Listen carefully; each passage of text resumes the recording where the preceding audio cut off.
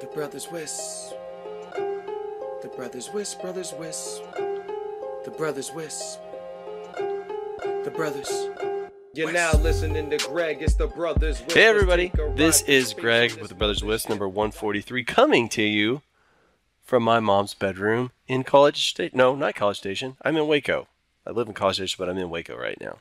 So we're here on the compound with the rest of the Branch Davidians. Now, it is a very special episode because we have somebody we haven't seen for a very long time. And obviously, I'm talking about Nick. No, I'm just kidding. I'm talking about Alex Hart. Say hello to the people. Hello. Oh, man. So in my contacts, it always says Alex Seattle. But you're obviously not Alex Seattle anymore now. You're Alex Oregon, right? Yeah, down in the Portland area for a while now. All right, rock and roll. Do you feel like it seeped into you? I mean, you were already pretty hipster before. I try to stay away from the weird part of Portland. Which is all of Portland, right? Right. We're just within the city limits. I get it. All right, cool. All right, so also we have with us the aforementioned Nick Arellano. Yeah, also not in College Station in Illinois. But you're in your mom's bedroom, so it's all good. No, but close. Oh, just me. Okay. Just you. I hope you guys enjoy this audio in this tiny echoey room with this horrible headset. So I'm sure we'll get zero complaints about this one. But we were just talking about before. We missed one not so long ago. Although I think we had a filler that set in. But anyway, the last time I missed two in, I'm not saying rapid succession, like within 2 months of each other, I got a lot of complaints. So I figure I better get in here and record this thing for you guys. So let's get the vegetables out of the way so we can jump to dessert. We have some new patrons. So you go to patreon.com/brotherswisp, chunk us a couple of bones, chuck us. Either way, I guess it's more chuck is probably the word. But you get access to the Patreon-only Slack. So not only supporting the podcast with its lovely audio that you're enjoying right now, but you get access to all these smart guys in a very friendly environment. And we have 3 new faces. So we have Simon Pierce, we have Tyler Lane, and we have Will. And when he signed up, he didn't have his last name in there. So, any Will that you've ever met, it could be that guy you don't know. That's the fun part about it. It's kind of like hide and seek. Let's see. What else do we have? We have some sponsors. And I will just read these really quick. I won't force anybody else to do so because I know everybody else loves doing it. We are brought to you by Sonar, a scalable, intuitive, and comprehensive ISP billing and operational support system. Learn more at sonar.software. We also have Tower Coverage. So Tower Coverage is your RF propagation system to empower your network, real-time data metrics, enable your coverage area, reaching your customer base, and more. The industry's best RF propagation mapping system allows website integration for customer sign-up and pre-qualification. Use this data to scientifically plan network expansion and help your WISP succeed. I can't help. I always have to add emphasis to scientifically. It's such a magical word for me. I just think back to Mr. Wizard. But you can get your free trial today at towercoverage.com. All right, man. That's all of our sponsors and stuff. .com. So let's jump in. First thing I'm going to say is, Alex, we haven't talked to you for a while, so I'm curious, what are you doing with yourself these days? Yeah, so I am running a new company, Madrone Technology Group, out here in the Portland area. We've got people all over the West Coast and down into Florida. We're doing infrastructure, connectivity, MSP. So if you're looking for a good deal on some of your standard subscriptions, Google, Microsoft, 3CX, we're here to help. If you're looking for Fortinet solutions, SD-WAN, co-location, private cloud, we can help with that too. All right, rock and roll, man.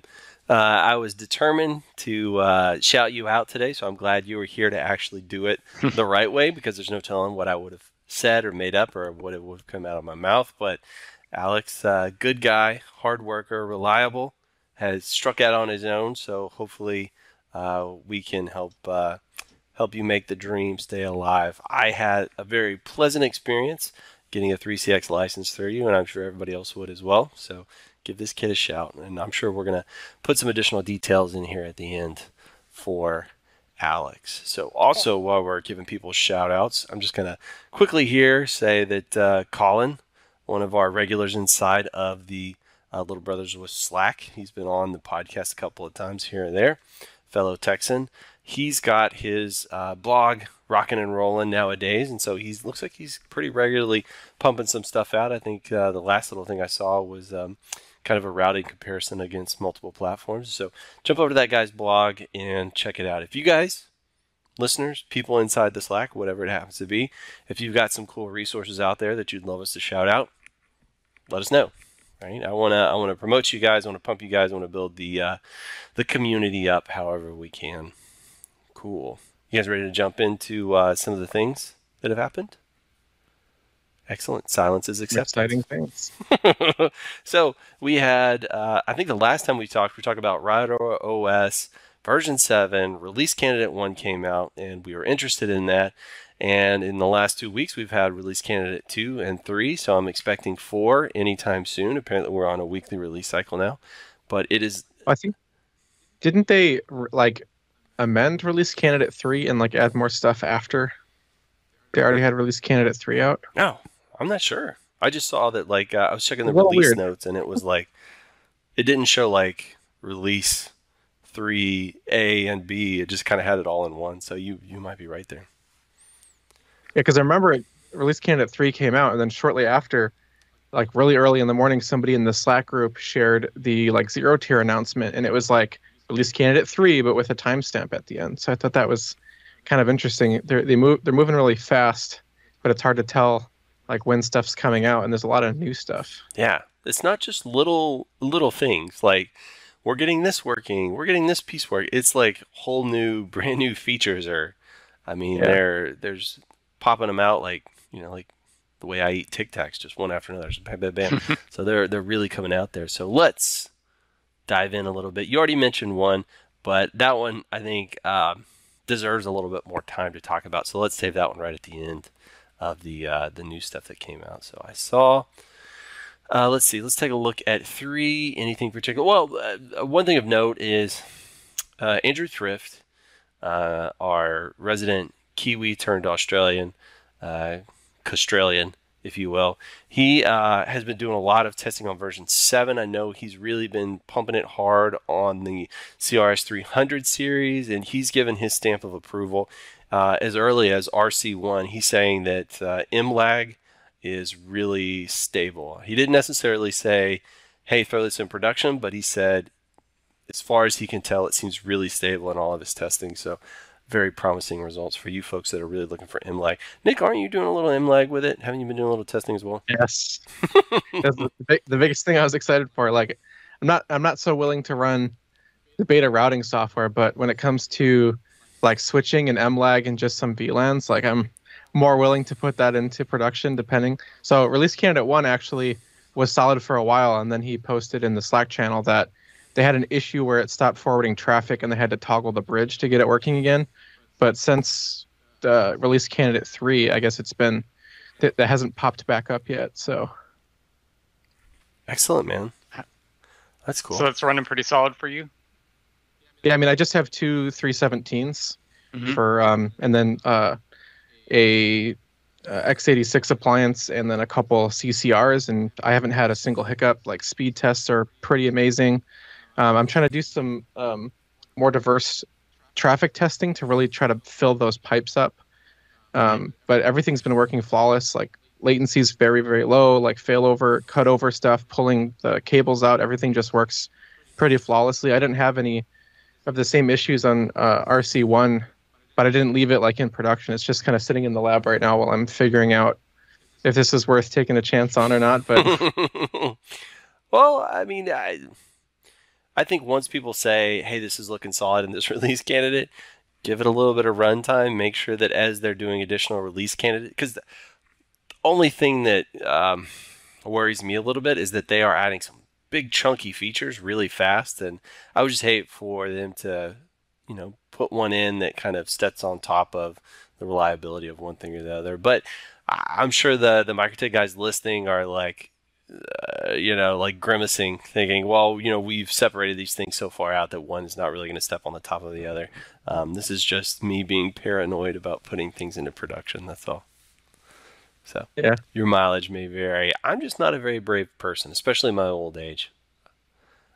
Well, it's hard because, like, I do have some other hardware that I got shipped to me for testing, and they're like the Dell like Force 10, I think is what they used to be, but they're like they support all different kinds of stuff. They've got their own stacking, but it doesn't behave like some of the cheaper switches. So like if the master dies, the slave just picks up the master responsibility, which is pretty nice. But the power draw on it and stuff kind of makes it difficult. And then all of a sudden the release candidate came out and I had some 317s, and it becomes really compelling when, especially if you do a DC conversion on them, it's very tiny power requirements, and to get like something that is not terrible on the stacking side, that doesn't just die when the master goes down, like getting some high availability on layer 2, you kind of have to go into like data center series switches, which usually have way more ports than I need, like considerably more power draw. So it's like right on the border where it's almost worth it because it's just MLAG. I mean, I'm not saying like MLAG is simple, but it's basically LACP with some syncing. So I mean, there isn't a lot that can go wrong, especially if like VLAN trunking and tagging and all those things still work as they're supposed to.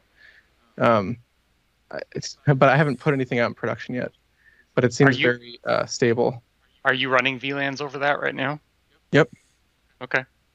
Nothing Q and Q or anything. Just basic. I'm applying VLANs ingress and trunking them to a CHR, but everything works fine. I've had no MTU issues. I was a little concerned about that at first, but I have a Proxmox host that is passing a LACP interface to the CHR, and I'm getting like full capacity. Everything seems okay. No weird latency, full MTU. So far so good, but it's still in the lab for a reason. Are you using multicast on your Proxmox? Currently, no. Okay, so hard to say how that's doing with multicast traffic. I'm not sure yet. I know they had some issues a while back with the CRS where it would allow some of the multicast traffic to hit the CPU and the thing would fall over. So I'd be curious to know if they've got any of that coming back up. And when you kick on the MLAG stuff, I mean, I'm sure this is like obvious to most of you guys. It doesn't pull any interfaces out of hardware forwarding, right? Keeps everything in the ASICs. Yeah, and the configuration is actually really simple because you're just adding the you have to put the pure ports and set that up, but you can do that over LACP as well for redundancy. But then when you actually do the LACP configuration, you're just in the CLI adding one extra field, which is like the MLAG ID. So for like backups and restoring on a failure, it's a lot easier than trying to get somebody to like somebody that's not very experienced to try to reset up like a Dell replacement switch. I'm still not sure about putting it in production yet, but it solves a lot of problems and it's a lot easier to fix when something does go wrong, lower power requirements, but they're moving really fast, almost uncomfortably fast on the release can stuff. It's hard to gauge what's going to happen. It makes go ahead. Is the configuration for the MLAG, is that all done CLI still, or did they pipe that over to the Winbox config? Or the only thing that I think is not in the only thing that's in the CLI right now, I think, is the MLAG ID on the bonding interface. Okay. There's nothing in the GUI yet for that. You were talking about the features moving fast and they're really releasing stuff. It makes me wonder if they haven't already had like development completed on a lot of these and they were just waiting for something else. Right. There was like they had all these little pieces ready. They're just waiting for this interstitial piece to complete, and now they're like pow, pow, pow, being able to layer them through.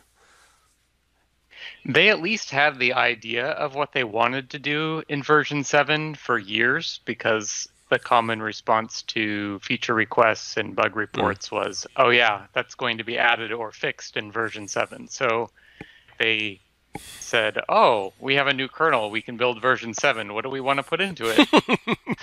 You say that. I don't think there was a lot of industry support for SMB built into MikroTik. So I think sometimes they just think something is cool, so they'll try dropping that out. Not that I'm an opponent of that. I was just making a little observation there. Priorities. All right.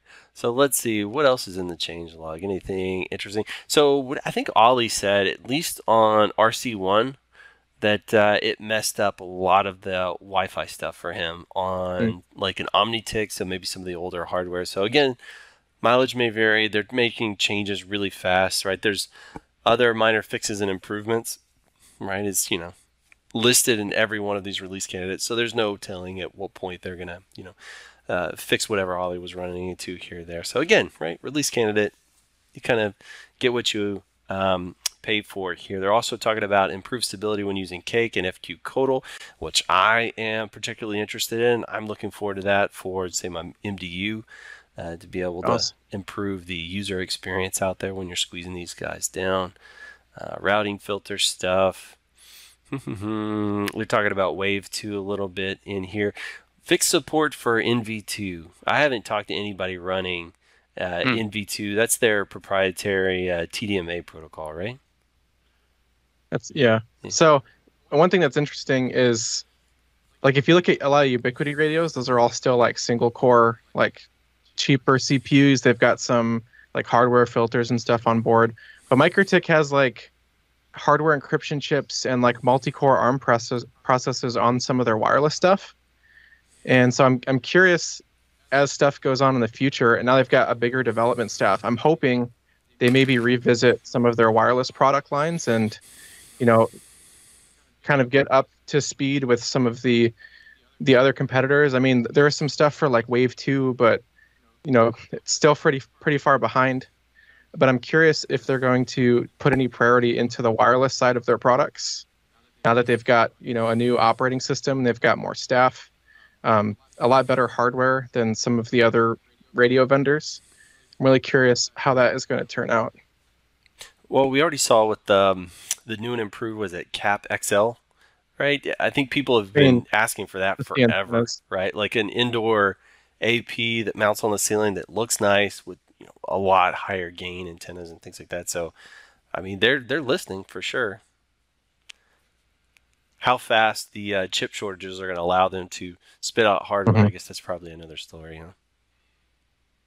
I think they've been bitten before, because I remember at previous MOMs they would announce some future products and then people would get pissed off and they didn't show up for a year. So I have the feeling that they learned from that and just don't want to have people yelling at them asking for products. So I think they've got stuff probably staged and planned, and they just aren't as willing to have people yell at them about it as they used to. So that's me guessing, not necessarily knowing for sure.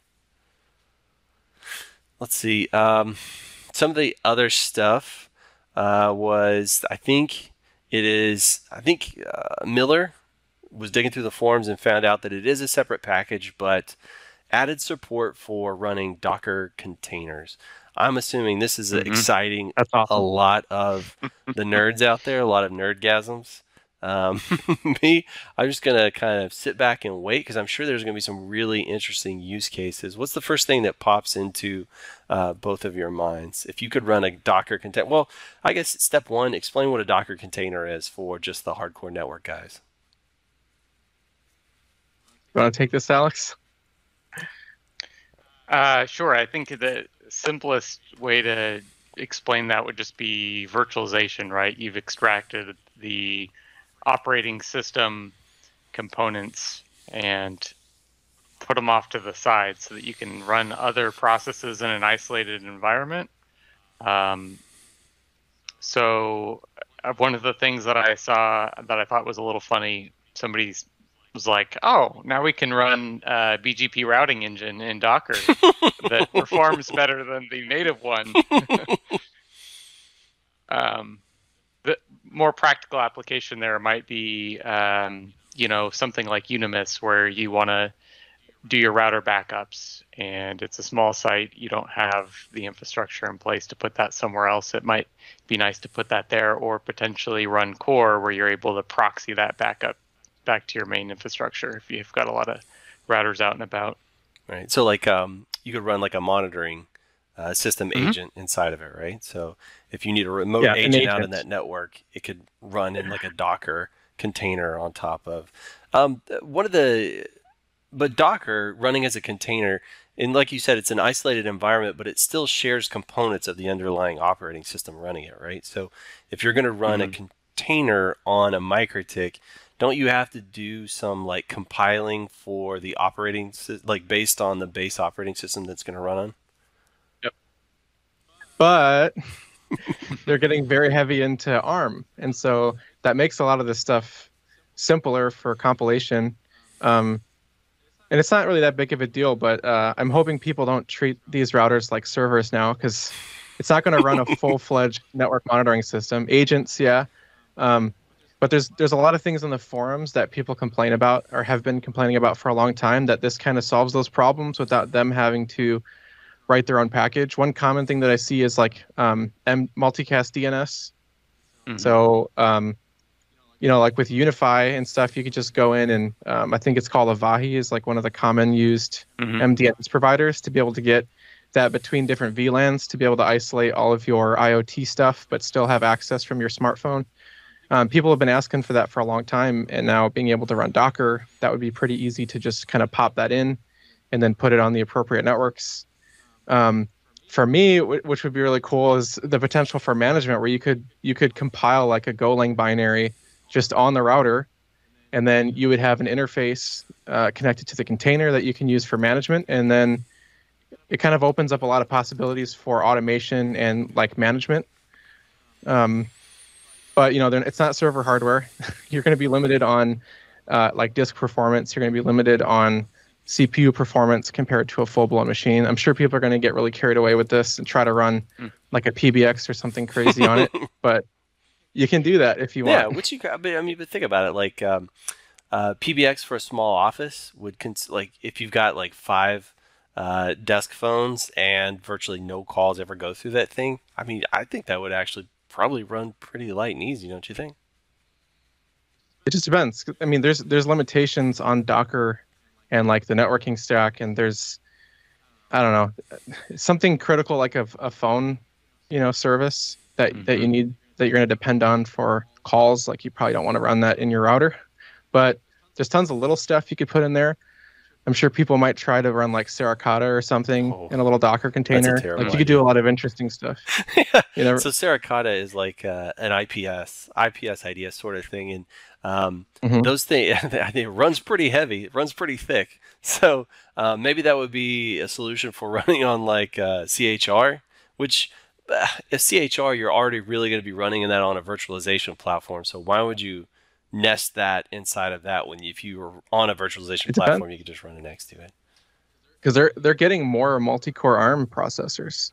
I'm not saying it's the best idea. Obviously, you'd have to test it and see what happens. But it's just instead of running another box or another Pi, like there's some small things that you can kind of embed in the router. CHR would be more interesting, especially if they get driver support to run bare metal and not need a hypervisor. Like there might be a few little things you could run on there if you want to get bare metal performance, but it's just something that you have an option to play with now that didn't exist before. I mean, MetaRouter, people have tried to run like I think it was like OpenWRT or something, and you could find a way to run like Node or PHP in there to try to like build some stuff, and that was just terrible, and it crashed all the time.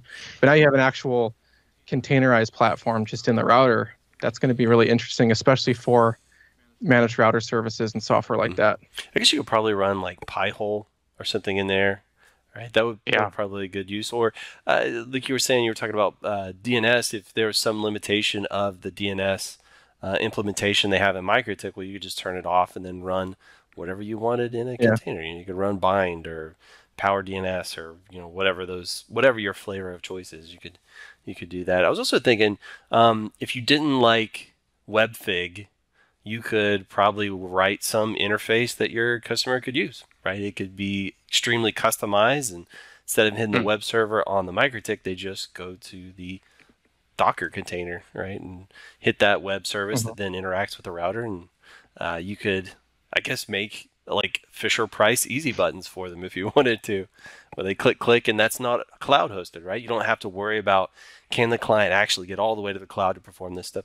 Also, you could probably have a container running a suite of really advanced troubleshooting tools, so that if there was ever an issue, like that client lost connectivity, right? The client could be constantly monitoring its connection, or vice versa. You know, anything you can imagine, it could be monitoring that stuff, perform all kinds of complicated testing, aggregate that information and send it to you. Or, you know, if you have a problem customer that's saying, oh, well, I'm seeing this and that. Well, traditionally, all we're able to monitor is from, you know, the middle of our network to that client. Now you could do it in the opposite direction, and maybe even pick up on some additional stuff inside. So, I mean, the world is your oyster, right? Oh, and plus, since it's a container, you just give somebody the template, you have them upload it, run a couple commands, and that's it. They don't have to, you know, because especially people who are very much into Docker and containerization, it's always like a religious thing on like, how small can I get this container? So they go down to like Alpine images, and they do all the compilation and then strip everything down to try to get the smallest possible container size. You know, but that, you know, it'll use less hardware, less storage, so you can run some complex stuff on there. But for me, it's really compelling, because if you're going to do something like router management, you would have the option, if you can run your own code on the router, to use things like WebRTC or just any sort of encrypted lighter tunnel than a full-blown VPN, to have full bidirectional communication with the router, basically, on something you can just kind of drop in, get it network connected. So there's a lot of interesting possibilities that I'm excited to see where this goes. I could see somebody creating a really interesting SD-WAN package, like make an appliance out of a MikroTik, and then the Docker container is doing all the testing, right? All the management for the SD-WAN stuff and maintaining all of that. So you don't have to try and kludge some crazy MikroTik script together. You can actually have something sophisticated written doing all. I could just sit here and come up with use cases all the time. I'm sorry, I interrupted you, Alex. What'd you have, bud? Oh, I was just going to say, with the large amount of MikroTik router platforms that are ARM-based, and this being available on the ARM, Raspberry Pi has been around for a long time now. So, like Nick was saying earlier, with the support that's already been there, so many things have already been compiled for the ARM architecture, and with the Raspberry Pi in mind. And it's a similar size box with core count and horsepower and whatnot. So if you have everybody that's tried to pare that down, these Alpine images, it just makes it no-brainer. The other thing I was going to say is, circling back to the PBX idea, you've got like the 3CX session border controller that usually goes on a site to kind of get rid of some of the issues that you run into with NAT and whatnot. So that's like the perfect use case. You throw something like that's got the Raspberry Pi support, and you put it on your router. You don't have to have that separate box to do that. But with that comes, you know, a lot of power and therefore responsibility. If it's as easy as just running some container image that can be distributed around the world, all of a sudden you've got the possibility to power a botnet. And they've already been dealing with that in the news this week. I imagine something like this, it would be very easy for somebody to say, oh, I put a container here that has access to the router and I didn't properly firewall that.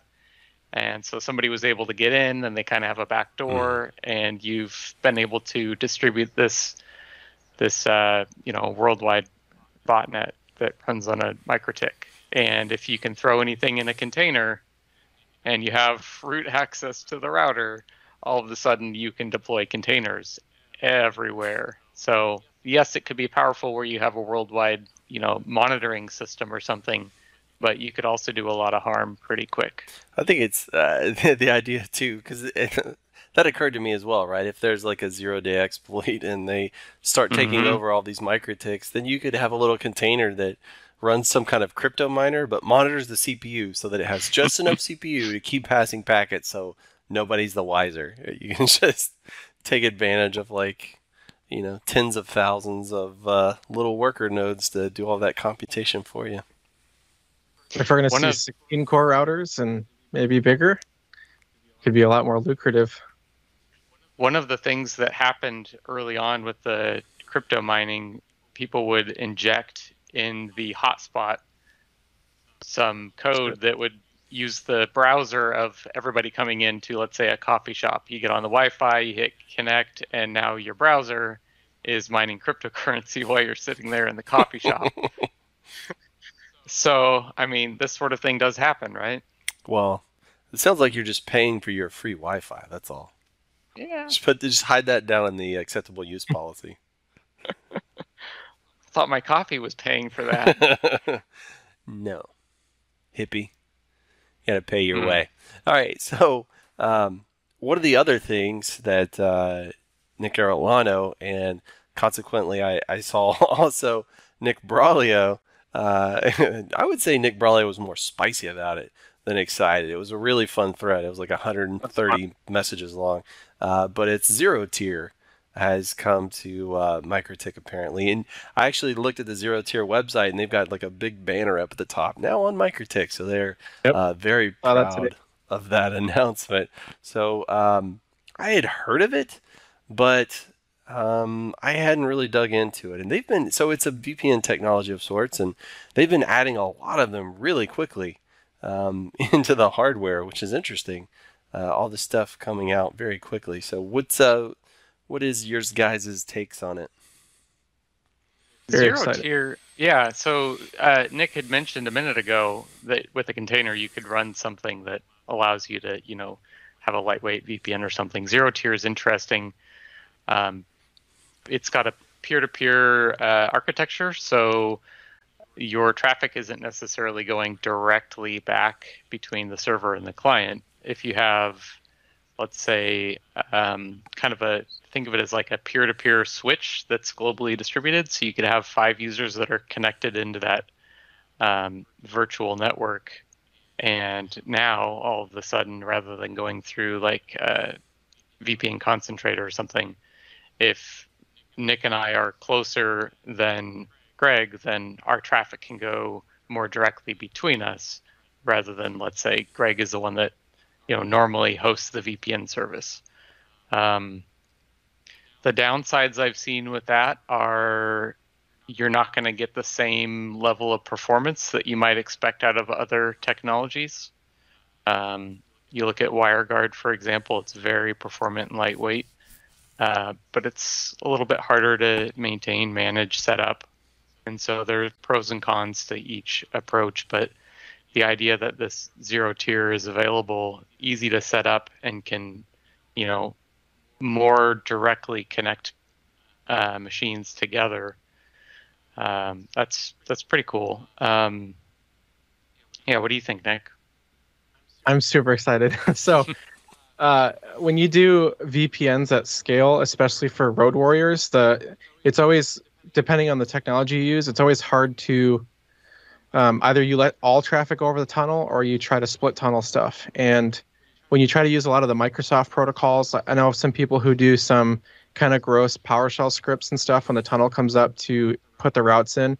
But being able to centrally control like routing and policy especially, there wasn't a lot before that could do things like that. I've been using IPsec with the Cisco XAuth plugin or whatever it is. For a long time, because that lets you specify what routes get sent to the client. That way, only management traffic gets sent. And this is really important for like remote workers who have VoIP software. Like you don't want all the VoIP traffic to go through the tunnel, and if the tunnel drops, it drops their calls. So being able to selectively give them subnets to access over the VPN and then let their VoIP software just use their normal internet connection, it's a lot nicer to be able to have that type of flexibility and control. But then when you get to something like 0-tier, it's a whole different beast because not only is zero tier, you can do layer 3 over it, but you can send layer 2 over zero tier. So it's kind of like an IPsec mixed with VXLAN type of magic proprietary thing. That's kind of amazing because you can do one of the things that they bring up a lot, the buzzword of SD-WAN, but you kind of have limitless options on what you want to do on the zero tier backbone as far as, you can run MPLS over it and VPLS tunnels and all kinds of interesting things over that network. But you have really granular control over policy. So not only can you control what protocols and what types of like layer 2 frames are allowed to even go over the zero tier network, you can also tag clients in specific groups. And this is all managed centrally. So when somebody connects to zero tier and you log into the management area, you can explicitly approve or block a device. But you have all this control in this web-based GUI on what routes they're allowed to have, very specifically what types of traffic, and you can control it each direction. So it gives you a ton of control. It is very complicated. I'm still trying to go through all of the rules engine and really try to understand the most efficient way to manage this, but just the number of tools that you have with something like zero tier is kind of insane. And I think the free tier covers like 50 nodes. But where that gets really interesting is IP Architects on Stub Area 51, they did like a quick example of like how this would be super useful, where they're using OpenSense, I believe, to basically run them over zero tier and do BGP. So there's a 50 node limit, but those nodes can be routers that route between each other over zero tier, and the nodes are only counted as the routers that are doing the routing. So this is really useful for things like blending on-premise and cloud. So being able to have virtual machines in AWS or DigitalOcean or whatever provider, and then having a router VM that connects to zero tier and distributes those routes. It's very easy to blend infrastructure, whether it's physical or virtual. And so to me, that's super exciting. And the fact that it's just on MikroTik is really interesting, and it's going to get better when it's available on the CHR, so that you don't have to run either like a Linux VM or another routing software in the cloud to kind of get this all connected. But it's going to really simplify some of the things that I already have deployed. 50 nodes is kind of a lot for small to medium infrastructure, and the pricing is pretty reasonable as well as you get more devices. I mean, that's a lot to say, but I'm really excited about it. So zero tier has like an open source version, right? It says free self-hosted. Non-commercial use. Oh, really? It says open source free self-hosted controller for non-commercial use cases. Oh, okay. But that's just like the surface. You can also do like multipathing. So with zero tier, if you've got multiple upstream connections, which is where a lot of the SD-WAN like buzzword comes out, is it doesn't matter what upstreams you have available, whether it's LTE, whether it's physical fiber, like doesn't matter. You can actually multipath over all of these sources when they're available to get more throughput over zero tier. The documentation is pretty good, but it's pretty crazy that they're jumping on some of these, and some of them. Another one that people were asking about that sparked the conversation was Tailscale, and I was curious if MikroTik was ever going to jump into some of these VPN solutions just because of some of the licensing for some of these. I wasn't sure how that was all going to work, being able to just kind of put it on the router as a package that they support. But Tailscale's the thing that sparked the whole heated debate, not zero tier itself. So just to circle back on zero tier really quick. So I can run it free for non-commercial use, but after that, it looks like it's fairly affordable. But in the end, zero tier is connecting out to a service somewhere on the internet, right? These zero tier folks are going to be hosting some kind of servers, right? Because there has to be some negotiation between these things. If I'm not running like in a data center somewhere, then that's what they're talking about, the self-hosted one, right? You're going to be running the communication server for, I don't understand the nomenclature they use, or I haven't dug into it, but you're going to, in a data center somewhere, you're going to have a piece of software running that all these clients are going to connect to communicate with, to find each other, right? Mhm. And so if you're using the enterprise version, or I guess the paid version, it looks like they do that hosting for you, right? So it's just out in their cloud somewhere. Even the free tier, the 50 node one, you can just use it, and it's globally distributed. It's highly available. Like, it'd be kind of crazy if that went down, and that's mostly for like the policy enforcement. But a lot of these connections are peer to peer. So once you kind of get the connection up, things just kind of work, and it's all open source. A lot of the individual components are pretty lean and can be distributed on their own. I mean, there's always a risk that it could go down, but the way that they're distributing it, it would be pretty rare to just, you can just use theirs. They also don't necessarily hold your hand on self-hosting either. And it is a little more complicated than a lot of the other like off-the-shelf stuff that people are used to deploying. There's a lot of little pieces to understand. My only complaint is the GUI doesn't look so great, and the mobile apps also have some to be desired. So it'd be interesting to build something over the top of it. But at the end of the day, I just need connectivity for routers to then exchange routes with each other. So, Gotcha. Well, even the professional level is only like $450 a year, which is, I mean, that's not bad. And they're saying up to 500 nodes that connect in. So whenever you're saying that you can dictate very granularly the policy of what's allowed, that's going to be stored on the centralized server. Is that pushed out to clients as they connect in, and like that policy is installed on a software client? Or is that, I mean, it has to be, right? Because you said it's a peer-to-peer technology. So if it's not looping through the central server, it has to be pushing those policies out to the users, right? Yeah, I'd have to look at the details. I don't know at that low level. I don't know if you have any more information on that, Alex. But I was going to compare it if you want kind of, hopefully I do it justice, but if you think of it more as like moving people around instead of packets, then you have different airports. The airports and the planes being more peer-to-peer with how you move your packets around, but you've got air traffic controllers that are sitting back, and they're not touching any of the packets, but they're telling things where to go and what's allowed. And that's the idea of their controller that they're hosting for you. They're acting as air traffic control, and the packets are flowing between the different airports, right? I always I think there are a couple of things that you probably have to be careful with. One of those is on the security and auditability logging side.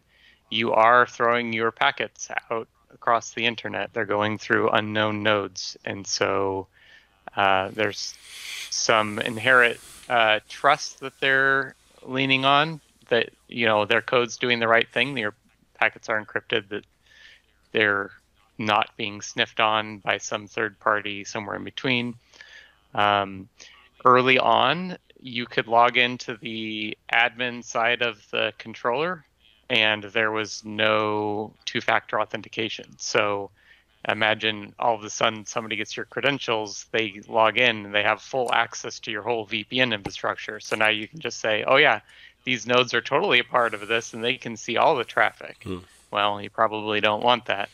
I don't know what they have now, but it seemed like early on, at least, there wasn't a way to truly log and audit what traffic is passing. So the rules engine is hard to understand, and if you make a mistake, you might send packets that you don't want to. You thought you were sending packets from a server to a server, and that was it, and your clients didn't have access to the server that you didn't want them to. But misconfiguration, you don't have your standard firewall out in front of these nodes. You have two computers that are able to talk to each other more directly through the zero-tier VPN, and so if you don't have those rules configured properly, you could leave yourself vulnerable. And what's to say that those mistakes are being logged and that you can flag that as, whoa, things are talking that shouldn't be. So that seems like a little bit of a concern. And the tagging is pretty cool and it seems powerful, but a lot of enterprise networks have the idea of a central directory, like Active Directory, where you say, all right, well, these are the employees and these are the groups they're in. And these employees with their group membership can get access to these application servers based on firewall policies and the VPN and whatnot. But I don't know that there's an integration there between the directory membership and the tagging in the rules engine. Maybe there is, but that could be a way that they expand. But I don't know. For personal use, I think it's an awesome technology, and I think that you've got a lot of options to send things back and forth. There are a lot of like games, for example, that require layer 2 connectivity, and all of a sudden this is very easy to spin up, and a couple of people can play games across the internet where they weren't able to otherwise. So that's pretty cool. Yeah. That's cool. I see there's some Ansible roles for zero tier. Installing Got a full API as well. on targets. Oh, well, if zero tier's got a feature-rich API, then you could easily automate that stuff. Sure. It does say that, assuming the software works, everything is end-to-end encrypted. So all routes or anyone else along the zero-tier network cannot look at the peer-to-peer traffic. It's fully end-to-end encrypted and audited. And they have plans to implement some things like forward secrecy, but with the complexity and the more security that they put over this network, it's going to be a little bit slower. But assuming everything is continuing to be audited, which is great, why it's an open source, non-proprietary product. It's a lot easier to trust that when people are regularly auditing that, and they've got people who specialize in cryptography looking at these things. So it looks pretty good, but there's always a risk. I know a couple years ago they had a blog post about how they were looking at their encryption and the techniques, and that they had some lighter level of encryption and maybe not as secure as they wanted it to be. So they're working on a complete rewrite. I assume that they've made progress on that. Yeah, so the idea is that it's encrypted and that anything in between wouldn't have access, but there's always a possibility, right? Mm-hmm. Interesting. So I'm curious how MikroTik is going to work with the hardware encryption chip and everything like that, because if it encrypts on zero tier, and then you would just, if you were really security conscious and you had to be mission critical with the communication, you could always run IPsec or something inside of it. So I'm curious how that is going to perform. I haven't actually tested it yet. I want to upgrade some of my equipment. I was hoping they would come out with more CPU architectures than just the ARM and the ARM64, but I'm curious if it's fully hardware offloaded or if it's currently being CPU processed, or how that works right now. Mm-hmm. The other thing that I ran into a while back, I was running zero tier. I was on the road with a laptop, staying at a hotel, got on the Wi-Fi, and connected the zero tier. Zero tier connected up just fine, but some traffic was just intermittently dropping, and I had a really hard time with the architecture, with it being peer-to-peer, troubleshooting the connectivity. I think that there was a firewall somewhere between some of the traffic that was dropping, and I think it was routing around that some of the time. So it's interesting. Normally you're able to run a trace route and see, oh yeah, something's dropping right here. Okay, well, let's get into it and fix the problem. But with it kind of dynamically routing around the internet, it makes it a lot harder to troubleshoot when your packets aren't flowing. That's interesting. So you feel like throughput is going to be kind of a limiting factor on maybe some people adopting this?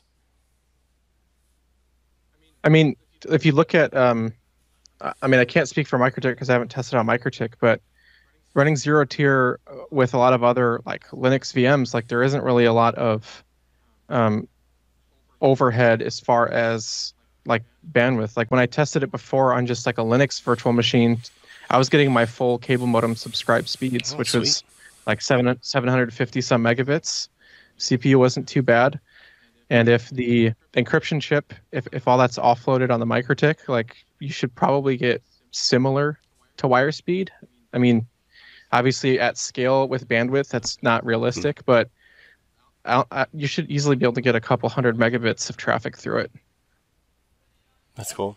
And honestly, if you're Like if you're just talking about road warriors or something like that, that's way more management, than they're yeah. going to need. Yeah, management for sure. But yeah, like your average road warrior, they're really not pulling that much off of the corporate network. Now, if you're talking about connecting router to router and peering them, then you probably are talking Like about data center stuff, yeah, interconnect. you're probably talking about a Yeah. little bit higher volume move there. So that seems like it Mhm. would be more of a limiting factor. But if you're, if you're a road warrior, then it's installed on your laptop, so it's taking advantage of, your Core i7 or i9 or whatever happens to be. Whereas, on a MikroTik, it's just running off the ARM CPU. Not to say that that's, anything to sneeze at, but comparatively, it's a big difference in horsepower.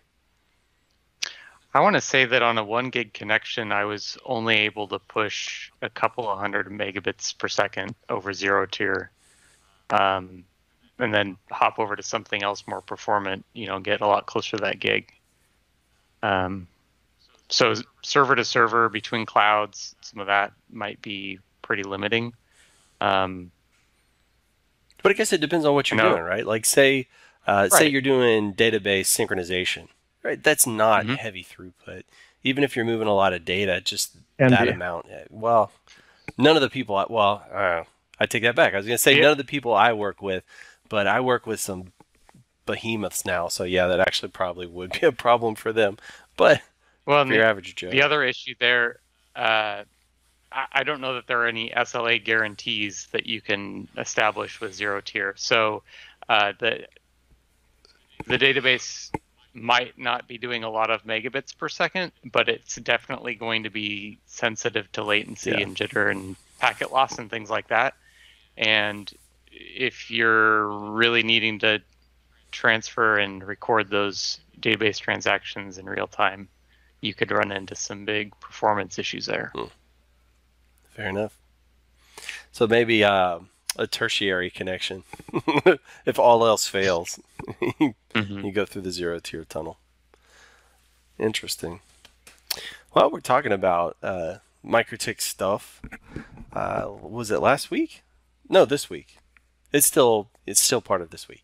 The IP cloud service went down for about a day or two. And for those unfamiliar, it's a feature that MikroTik added not so long ago. That's actually really convenient. You go to IP cloud and hit a checkbox enable, and then it registers a unique domain for you, or not domain, but a unique URI on, I think, is it MyNetName? Something like that? MyNetName.net, it's a subdomain that automatically registers based on the serial number. Yeah, there you go. So it's really convenient so that you can have, a dynamic way to connect back into your clients or connect back to your home router. Like you always just go to that. And I usually create a CNAME for mine that's like whatever I want it to be, .gregsoul.com. So I can just go to that as opposed to the memorizing the crazy URL they end up giving you. But unfortunately, and I'm not sure that they've said precisely what it was. Some people said that it looked like they just let the expiration expire, but I think MikroTik tweeted back and said, no, that's actually not the case. It's something else. I mean, I think that was maybe like kind of a byproduct or something, the way it appeared. So I'm not sure what's going on there, right? They claimed that there was some malicious actors on some of those names, I guess. And it got suspended, and they stopped letting traffic go through it, and they had to reach out to some people and, whatever. But yeah, there was a lot of people that were quite outraged by that not being accessible, which was kind of odd to me. It's useful, but it's easy to do like a DNS script with the fetch tool, like with any of your DNS providers, like Cloudflare or whoever. I didn't realize so many people relied on that. It's so easy, bud. You just hit a checkbox. It's convenient. Yeah. Yeah, I used to use dynamic DNS scripts that would run and just do the API calls, and with the fetch tool, you could register your new IP address. But they made IP cloud, and you get your time synchronization and your dynamic DNS and everything all with the check of a box. It's pretty convenient, except for when it goes down.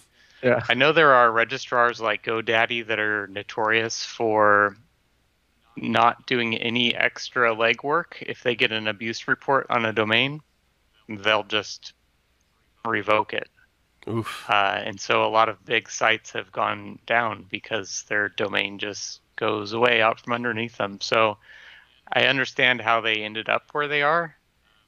You've got this deployed to all these routers around the globe that are doing who knows what sort of, you do NAT forwarding to some web server that was compromised or has malware or whatever else, whether it's intentional or not.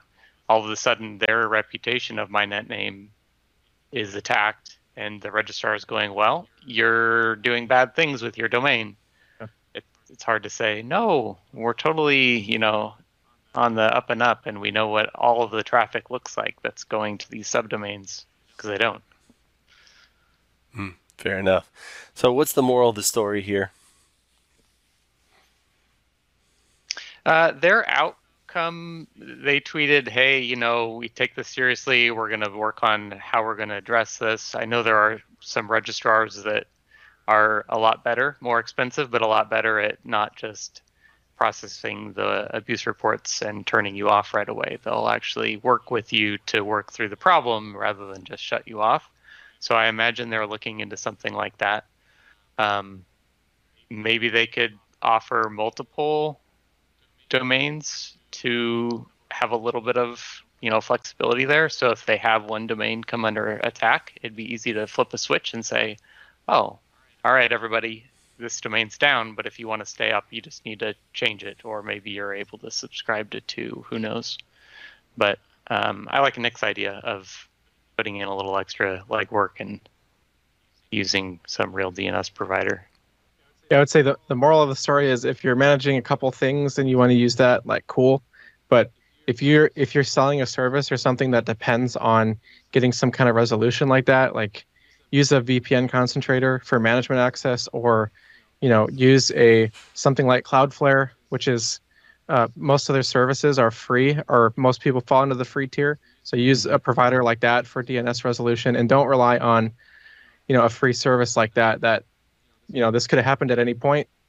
So I think there's some people who relied on it pretty heavily. And if you're using that for anything, then, maybe VPN access, I would also question what you're port forwarding, because, there's a botnet thing going around that people are a little bit conscious about. So there's a lot of security questions involved there as well that you should probably look at. I tend to have a style of dialing out with the VPN to a concentrator so that you can get remote access in the opposite direction, which helps for when you deploy routers that are sitting behind NAT. You don't have to do any NAT forwarding to get into manage the router. There were a lot of people that were like, MikroTik, how do you expect us to fix this problem?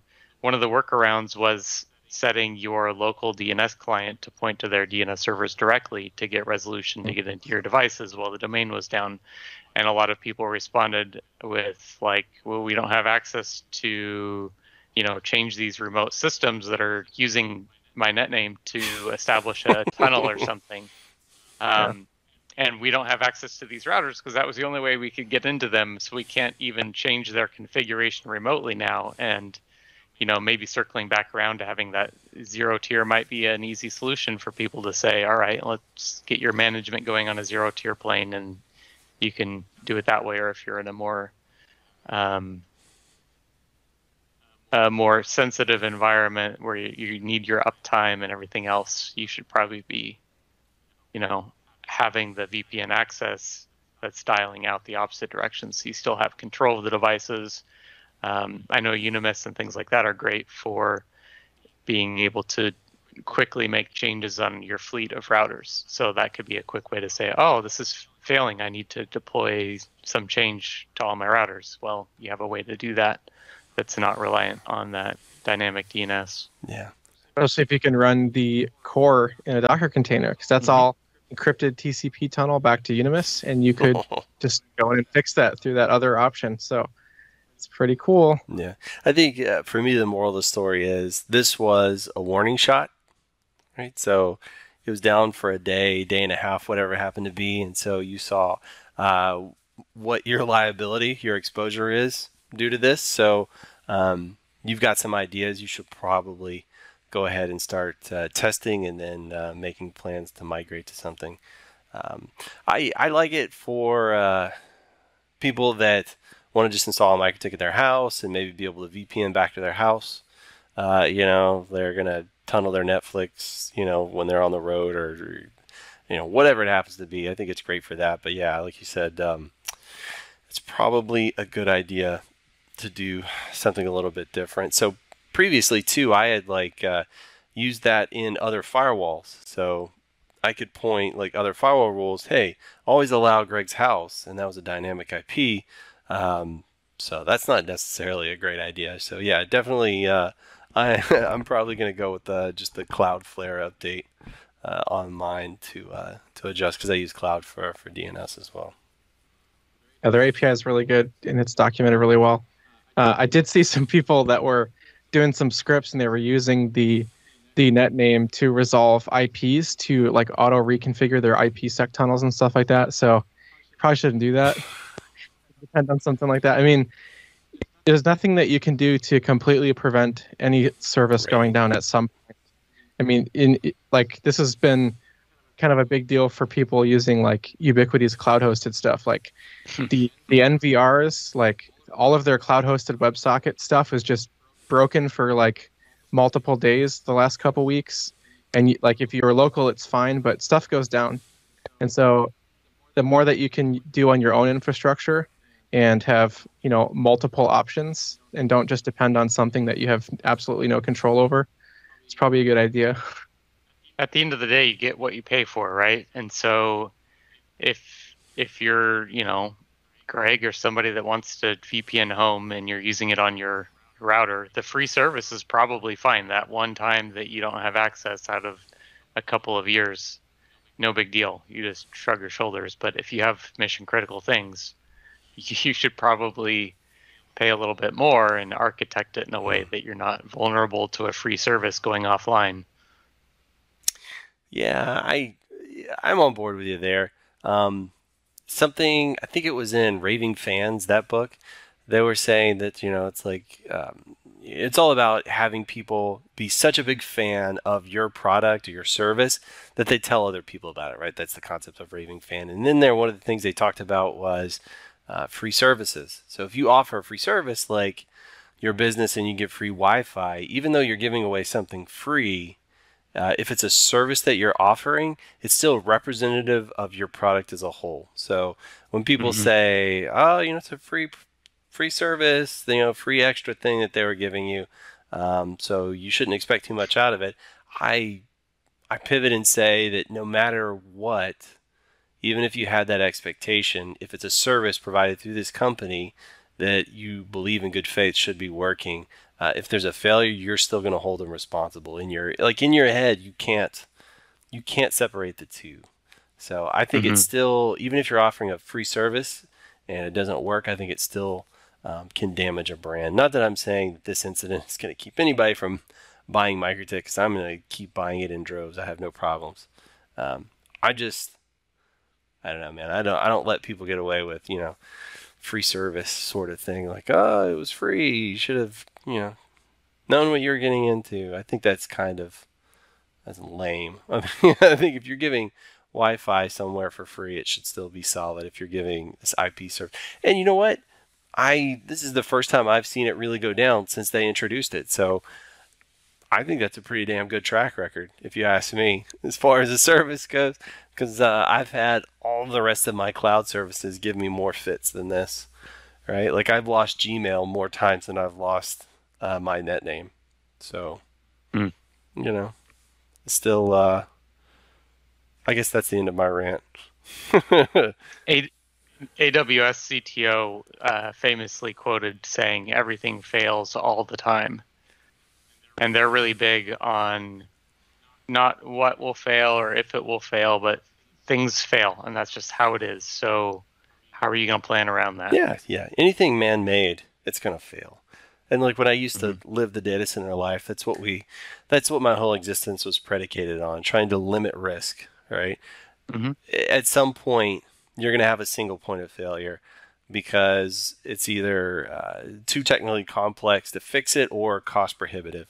right? If you had endless resources and endless time, obviously, you could probably make some complicated Rube Goldberg device that would make sure that you never burned your toast in the morning. But honestly, something's got to give, and usually it comes down to we've spent enough money to make this redundant enough, but we don't want to spend any more because then it would, because also there's diminishing returns sometimes, when you get down to that minutia. Anyway, I digress. That's all I had on the list. Do you guys have anything interesting or pressing you wanted to talk about? And those were the things for me.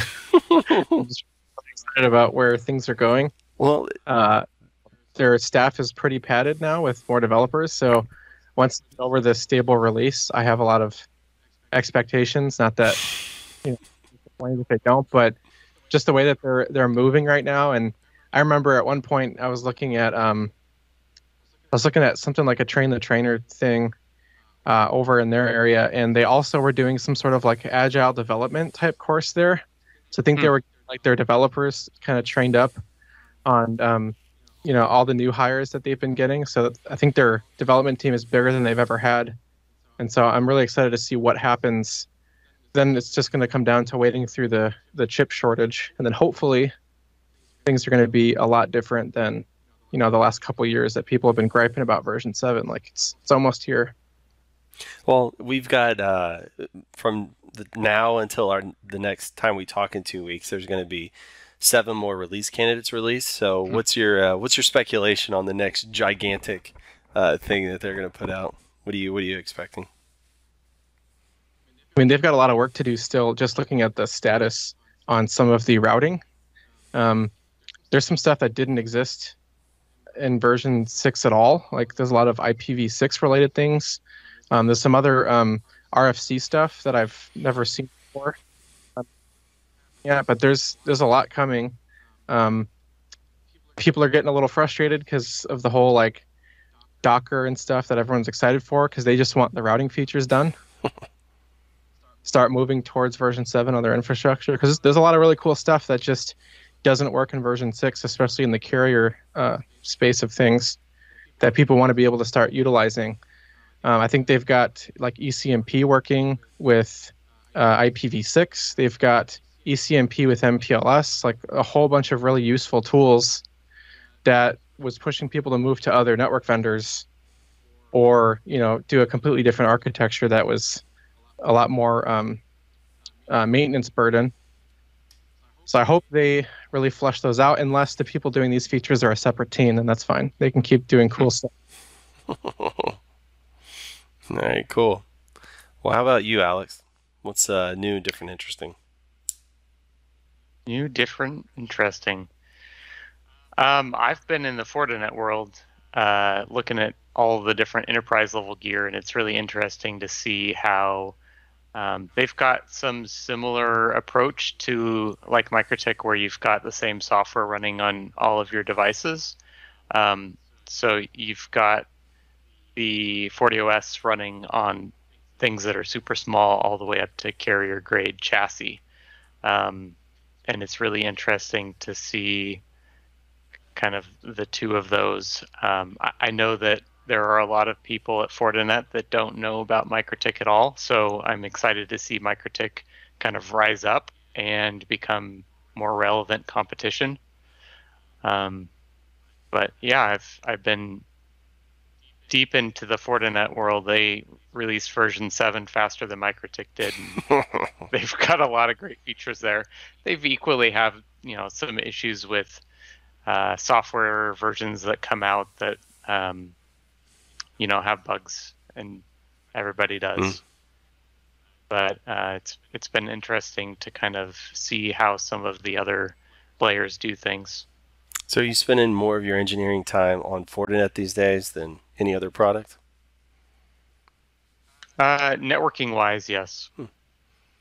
That's cool. Is that your product of choice for most of your MSP work, deployments in various places?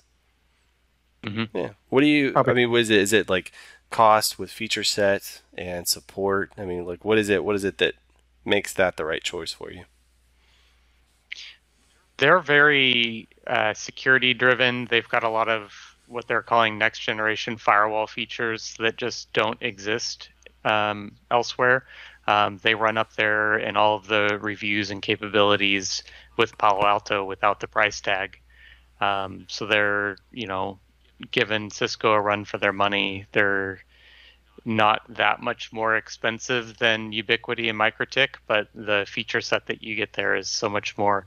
Another thing that's really great is with MikroTik, you're kind of on your own for support. They have email support and forums, but at some point you need help with your implementation. And if you're trying to do it on your own and you need support from the vendor, there's not really an option with MikroTik and Ubiquiti to say, I need 24-hour phone support to get whatever it is that I'm deploying. And so when you're dealing with mission critical infrastructure that is maybe regulated, there's a lot of need for security to be important for your logging, auditability, security from a two-factor authentication approach, logging into the hardware, keeping track of all of your changes and everything else, as well as, getting into SD-WAN and SLAs and things like that. They've really done a great job of supporting all those things. That's cool. Sounds like really good rationale. I know in the data center world, we had a decent chunk of Fortinet stuff, and a lot of those guys were guys that had compliance stuff they had to meet up with, various regulations that they had to adhere to, and it seemed like Fortinet hit all those check boxes pretty easily for these guys. So yeah, that's awesome. And Andrew Thrift worked for them, so it's to me that's kind of the rubber stamp approval. So excellent. Well, let me think. Do I have anything new and different and interesting? I've been looking at secrets engines here lately.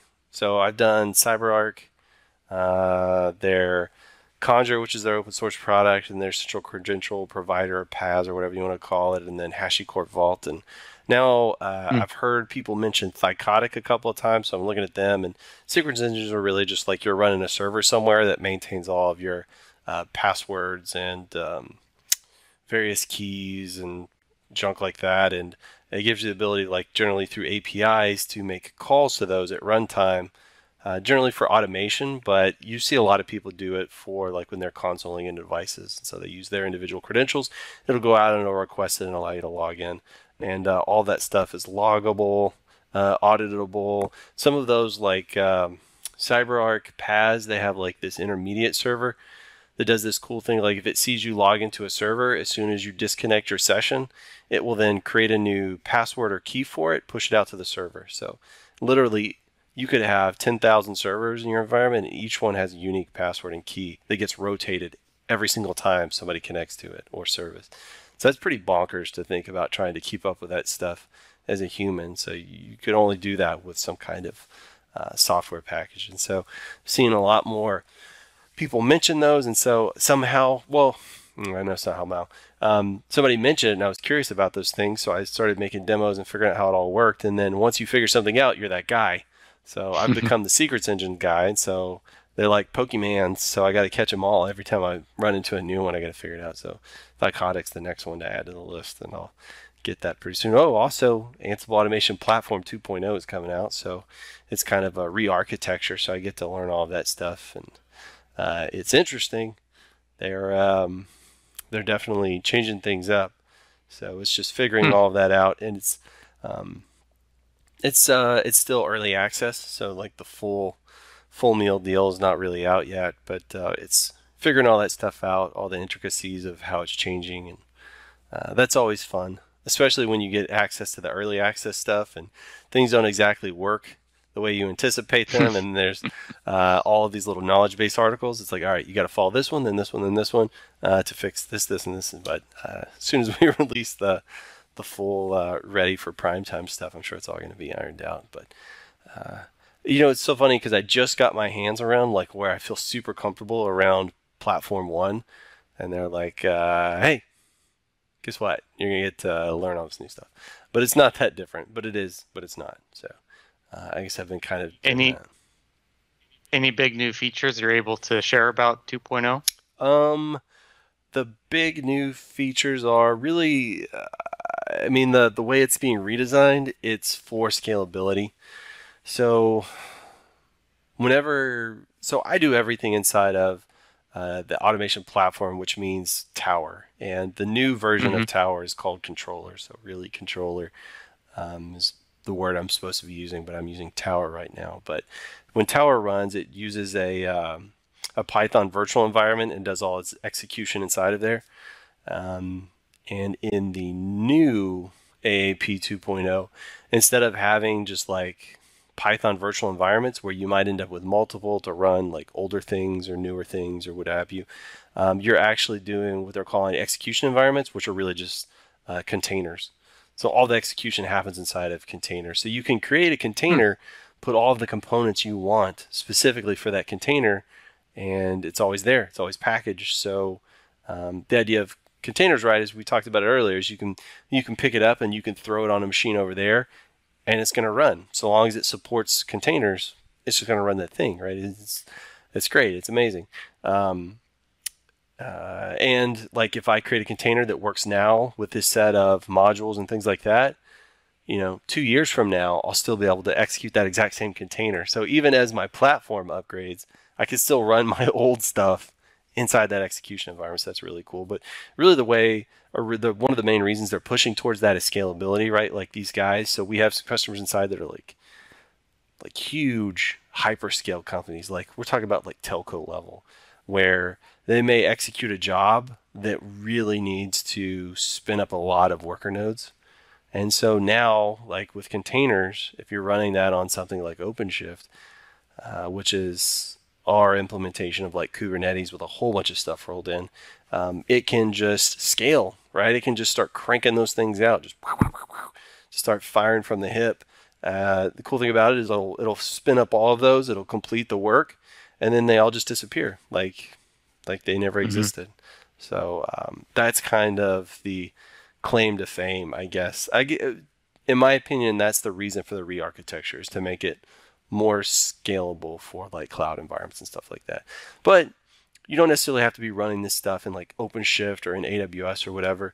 If you still want to run it in the traditional way, it's just going to use like Podman, or like Red Hat's implementation of Docker, which is Podman. So it's just going to spin it on Podman on the local machine. And so it doesn't have to be vastly different from what you're accustomed to be honest with you.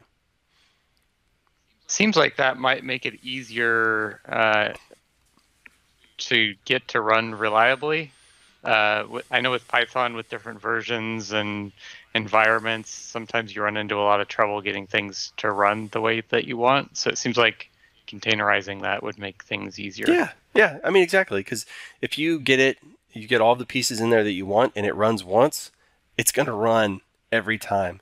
It doesn't matter what else you do. If you want to make, like a Cisco execution environment, right? You put all of your Cisco modules and stuff in there. It's always going to work against your Cisco kit, right? If you then have to like use a completely different Python version and different set of modules and everything else to run your Juniper stuff, you just do that in a different execution environment, right? Which is a different container, and it never touches the other one, right? So you never have to worry about them stepping over each other or causing issues with dependencies or things like that. As soon as you get it up and working, you don't have to worry about it. You can just keep reusing that. It's also good for testing, right? You want to test new Python versions, new module types and stuff like that. You just create a new execution environment, test all you want, move that over to dev as soon as you're good with it, and then slide it into production and you're good. So it makes like a really easy upgrade path for testing all of those things as well. Which all that stuff, that's like giganto company level stuff. So that's stuff that never really impacts me or probably most of the folks that are listening. I think it's bonuses that are cool for them, but you know what I mean? That's like hyperscale level problems. I've got 99 problems. That's not one of them. So it doesn't really impact me, but I think it will be beneficial for a lot of people. Especially when it comes to like, if you don't need like persistent storage, or if you need to like take a template file and copy it into a container, and then when it's gone, it just kind of nukes. It's like, because as soon as you run into a problem where you you have like a locking issue and you cause like maybe a configuration file corruption or anything, like even just file buildup from side effects of things. It starts to get pretty nasty, especially if something is kind of running and you're not keeping an eye on it. But by doing it the container route, it's a lot easier to not have to worry about that stuff, because if you're not mounting a persistent volume and you are copying files into the container on creation, as soon as it's gone, it's gone. There's no weird side effects or cleanup sort of things that you have to worry about. So even not at hyperscale, it just kind of makes things a lot cleaner and easier to troubleshoot when you kind of have like a working golden image and everything is just a copy of that image and then it's gone. I think something too that's cool about it is, whenever I build demos, I always put up like everything in my public Git repo. Like everything goes into the public, right? Obviously, I protect all of my secure stuff from inside my Tower environment. The automation platforms are really good at that. But I'll now be able to like build up execution environments that are doing my demos, and then I can put them up there for anybody else to pull. So they don't have to reinvent the wheel on all that stuff. They can just literally grab my EE and test it in their environment. Now, is that necessarily the most secure thing for them to do? Not necessarily. All right, don't trust anything that I'm putting together. Especially don't assume it's going to be secure in all the right ways. No. We actually have like Red Hat's putting out like these 3 different kind of golden image execution environments. They're like, here, we're giving you these to build off of. So all of my stuff's going to be built off of that. So they should be pretty solid. But I just really like the idea of that I can build one and then I can give it to anybody and it's going to run just the same on anybody's system. I used to be pretty anti-container for a long time. But, I have a Mac. And so like when I do development, I used to run like MariaDB and Postgres and stuff on my like actual machine. Host system, yeah. And so then, over time, I'm like, okay, maybe I'll Dockerize these a little bit. So now I've got all the databases. I have Redis, like Elasticsearch. It's all just in a Docker container, and it's a lot cleaner now. And even just being able to have like a Docker Compose file in a repo, like somebody else can just jump in. They get the correct version of Postgres. If you use like, PostGIS or any of the other extensions, like you can just have it ready in the container. And they don't have to know how any of the stuff works because even things like the MikroTik MTCNA, like when you try to do net install, like you don't know what's on somebody's machine. You don't know like what firewall software they're using, so it's hard to like if you demo stuff to get somebody to get it up and running the first time every time. And so being able to just like, all right, boot up the container as long as these ports aren't taken, like everything's going to work.